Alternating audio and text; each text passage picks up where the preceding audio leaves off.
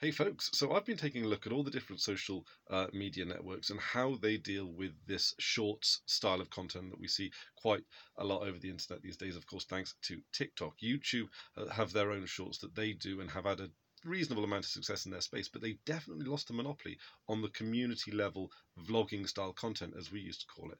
And that was what I was doing, of course, since, well, for the past 10 years in a lot of cases.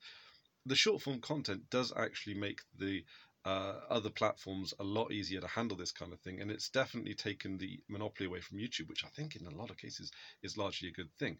It also, of course, makes it easier for platforms like the Fediverse, PeerTube, and to a degree, Mastodon, as actually having a a place in the video sharing space, which does seem to be substantially geared towards like the future of social media a lot nowadays. But I'll be interested to hear what your folks' thoughts on this are.